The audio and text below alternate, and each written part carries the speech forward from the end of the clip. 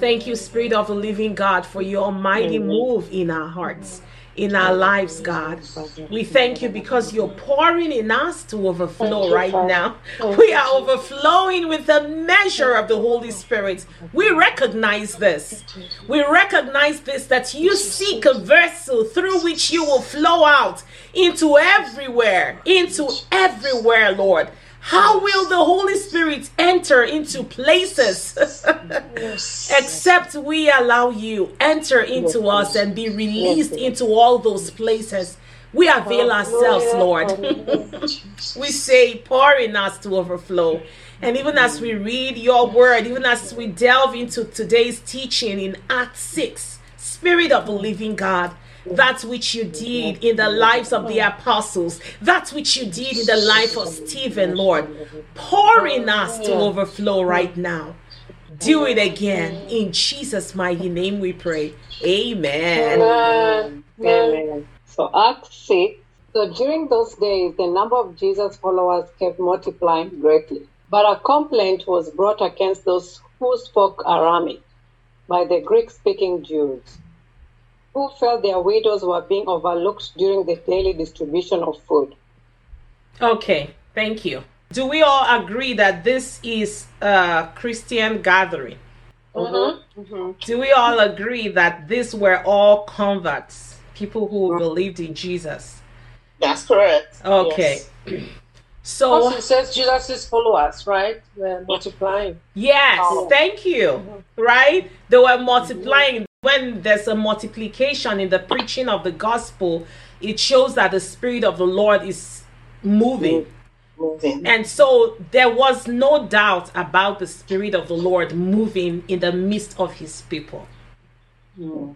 How come there was a complaint? These were all Jews, right? Let's say we're in the US now. All of us are Americans, for example. But what was the difference between those complaining and those who the complaints were against? They spoke different languages. Thank you. So can we all agree that the body of Christ is imperfect? Yes. Yes. And that even when the Spirit of the Lord is moving, we still hold on to our earthly biases. Absolutely. Okay. These people were all Jews. The only reason was that the other ones were Greek speaking because they probably grew up in the Grecian areas and moved back to Jerusalem. And these other ones felt like they were the core, where they were speaking Aramaic. They spoke the language of Jesus Christ. So for that reason, they were better than the others. I wanted this topic to drive home very well because it's not just about being better.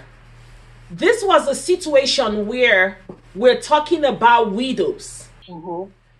People who have lost their spouses. These women were obviously in need. And these people of God who were supposedly led by the Spirit of God were not feeding these widows. It's not that they were giving them little portions. They were not giving them any food.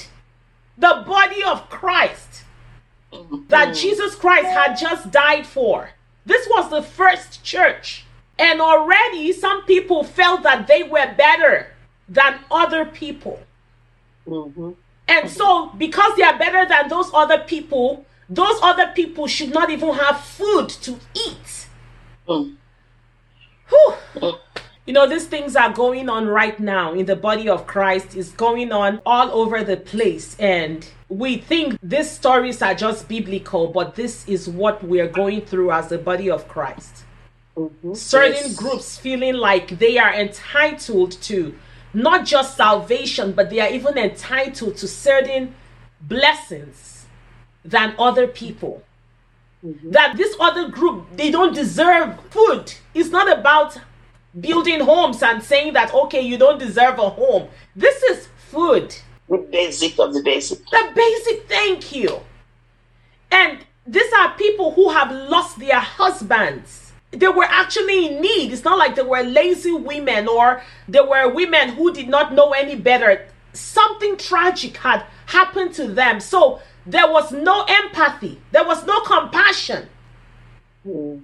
And I see this as the state of our faith right now. There is no compassion in the body of Christ. There is no empathy. We just gather ourselves. Oh, we belong to this group, and we claim superiority over another group. You know, I saw a Facebook post and it made me feel so sad. He was like, can you still be friends with those people who you used to attend the same church with? Oh, wow. And I was like, oh. And this keeps going on in the body of Christ. Like, people who will check on you don't care anymore because you're not attending their church anymore. Wow. So true. How much more even caring if you need anything? No, you left, so you don't deserve to be checked on. Well, we no longer have your offering or your tithe, so who cares? You're not part of the body anymore. What is happening to this? So sad. It's so sad. So I want us to see that even in our workplaces where like we pick and choose, oh, that one is Catholic. Like this is the core of our problems in our faith. And we have to see this venom spreading around everywhere. Yeah. The division. The division. Like you guys are all in the same body. You're seeing miracles happen. The Spirit of the Lord is moving. You guys are speaking in tongues. There's signs and wonders. There's great healing. The word is preached. Jesus just died a few months ago. Was it even up to months? Jesus had just died and resurrected. It wasn't long. And already you have no compassion for your fellow believers because you speak a different language. So sad. What are the reasons? What have we held against somebody else to feel that they are not deserving of God's grace or God's love or even our compassion? Because they don't think the same way they do, and they don't believe the same way but we're all still God's people. Exactly. You know, I've been in some church settings where as an outsider, you can't receive something because you're not a part of that church. So they can't offer you services. Wow.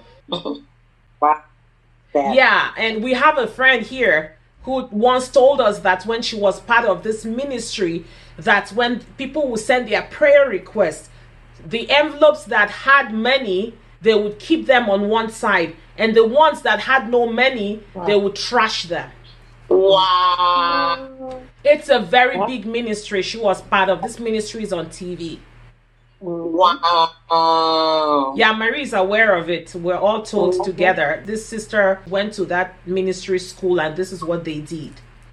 Yeah. It's all about money, what they can get from you. That is really sad. That's it. So we move on. Next verse, please. I just wanted us to apply this to everyday living.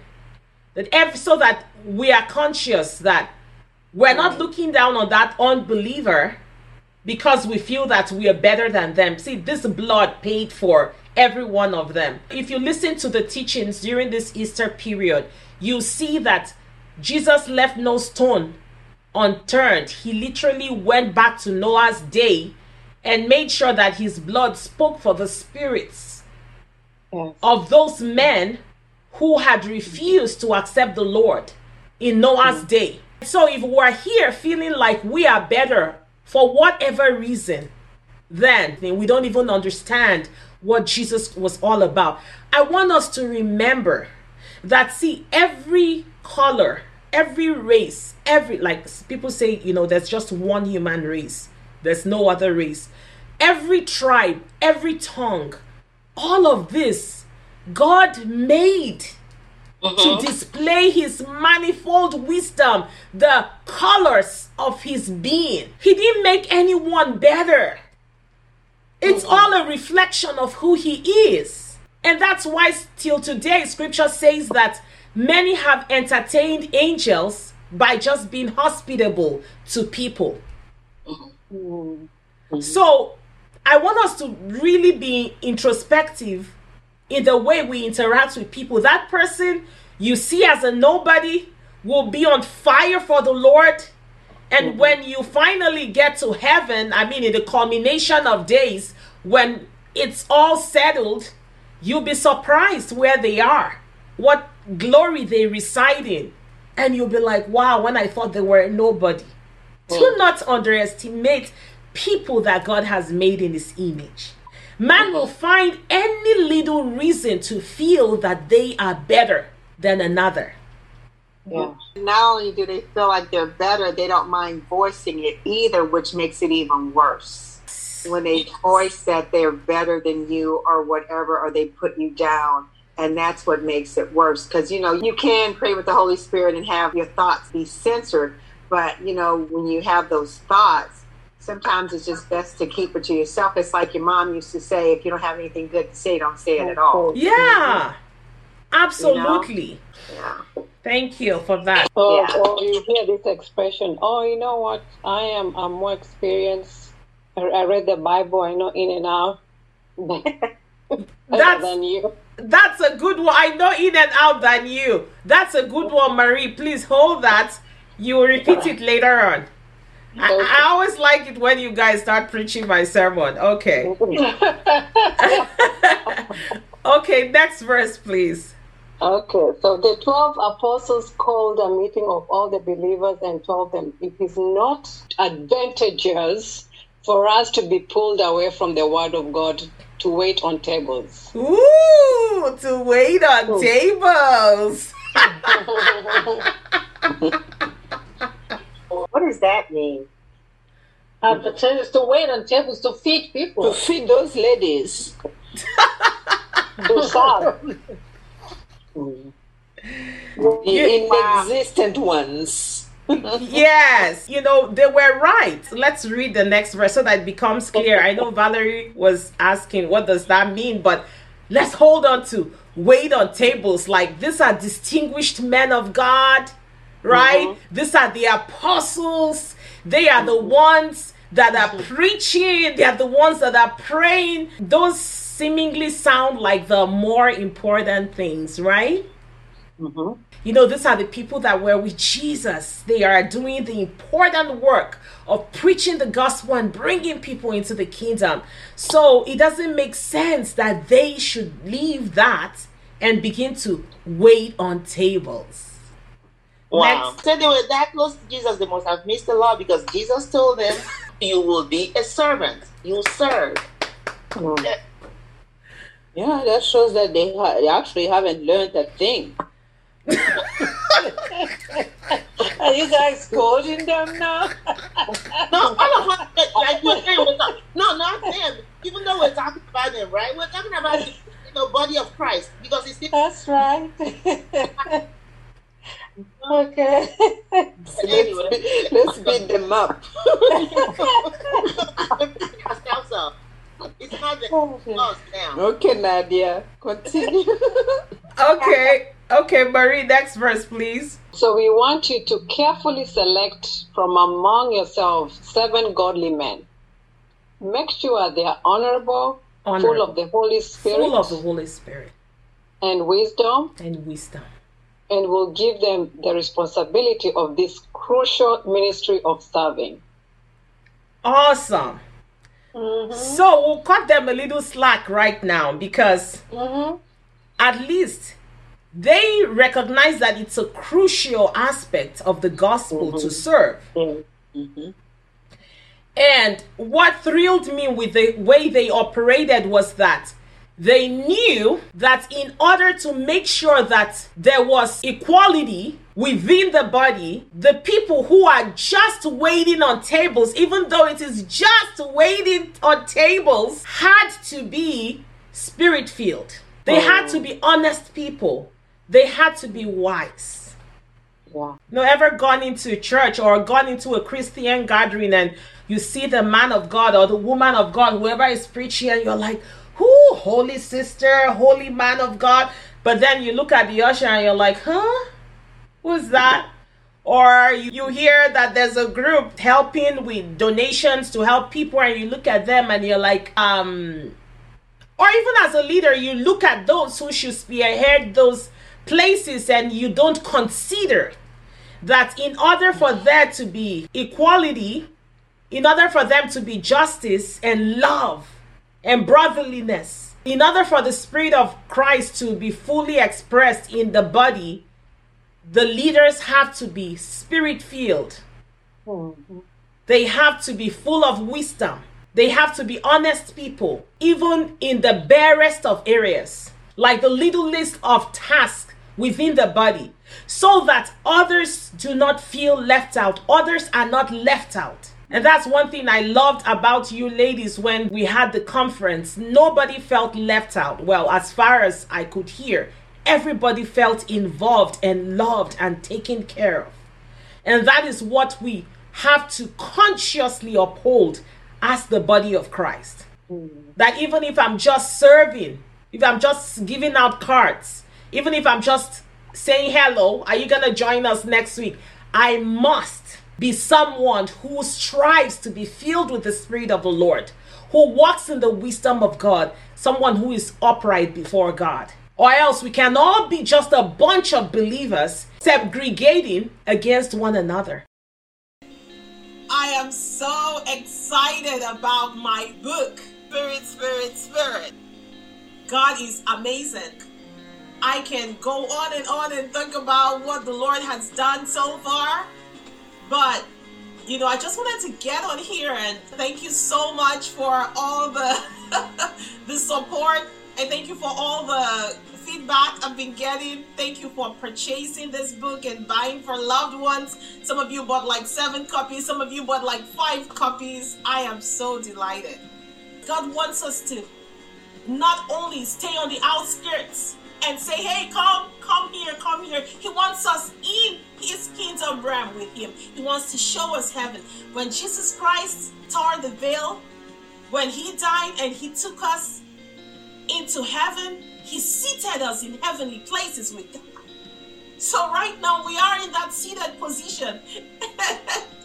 It is just an endless life of growing our spirit man. So I found out that when Adam and God were interacting in the beginning,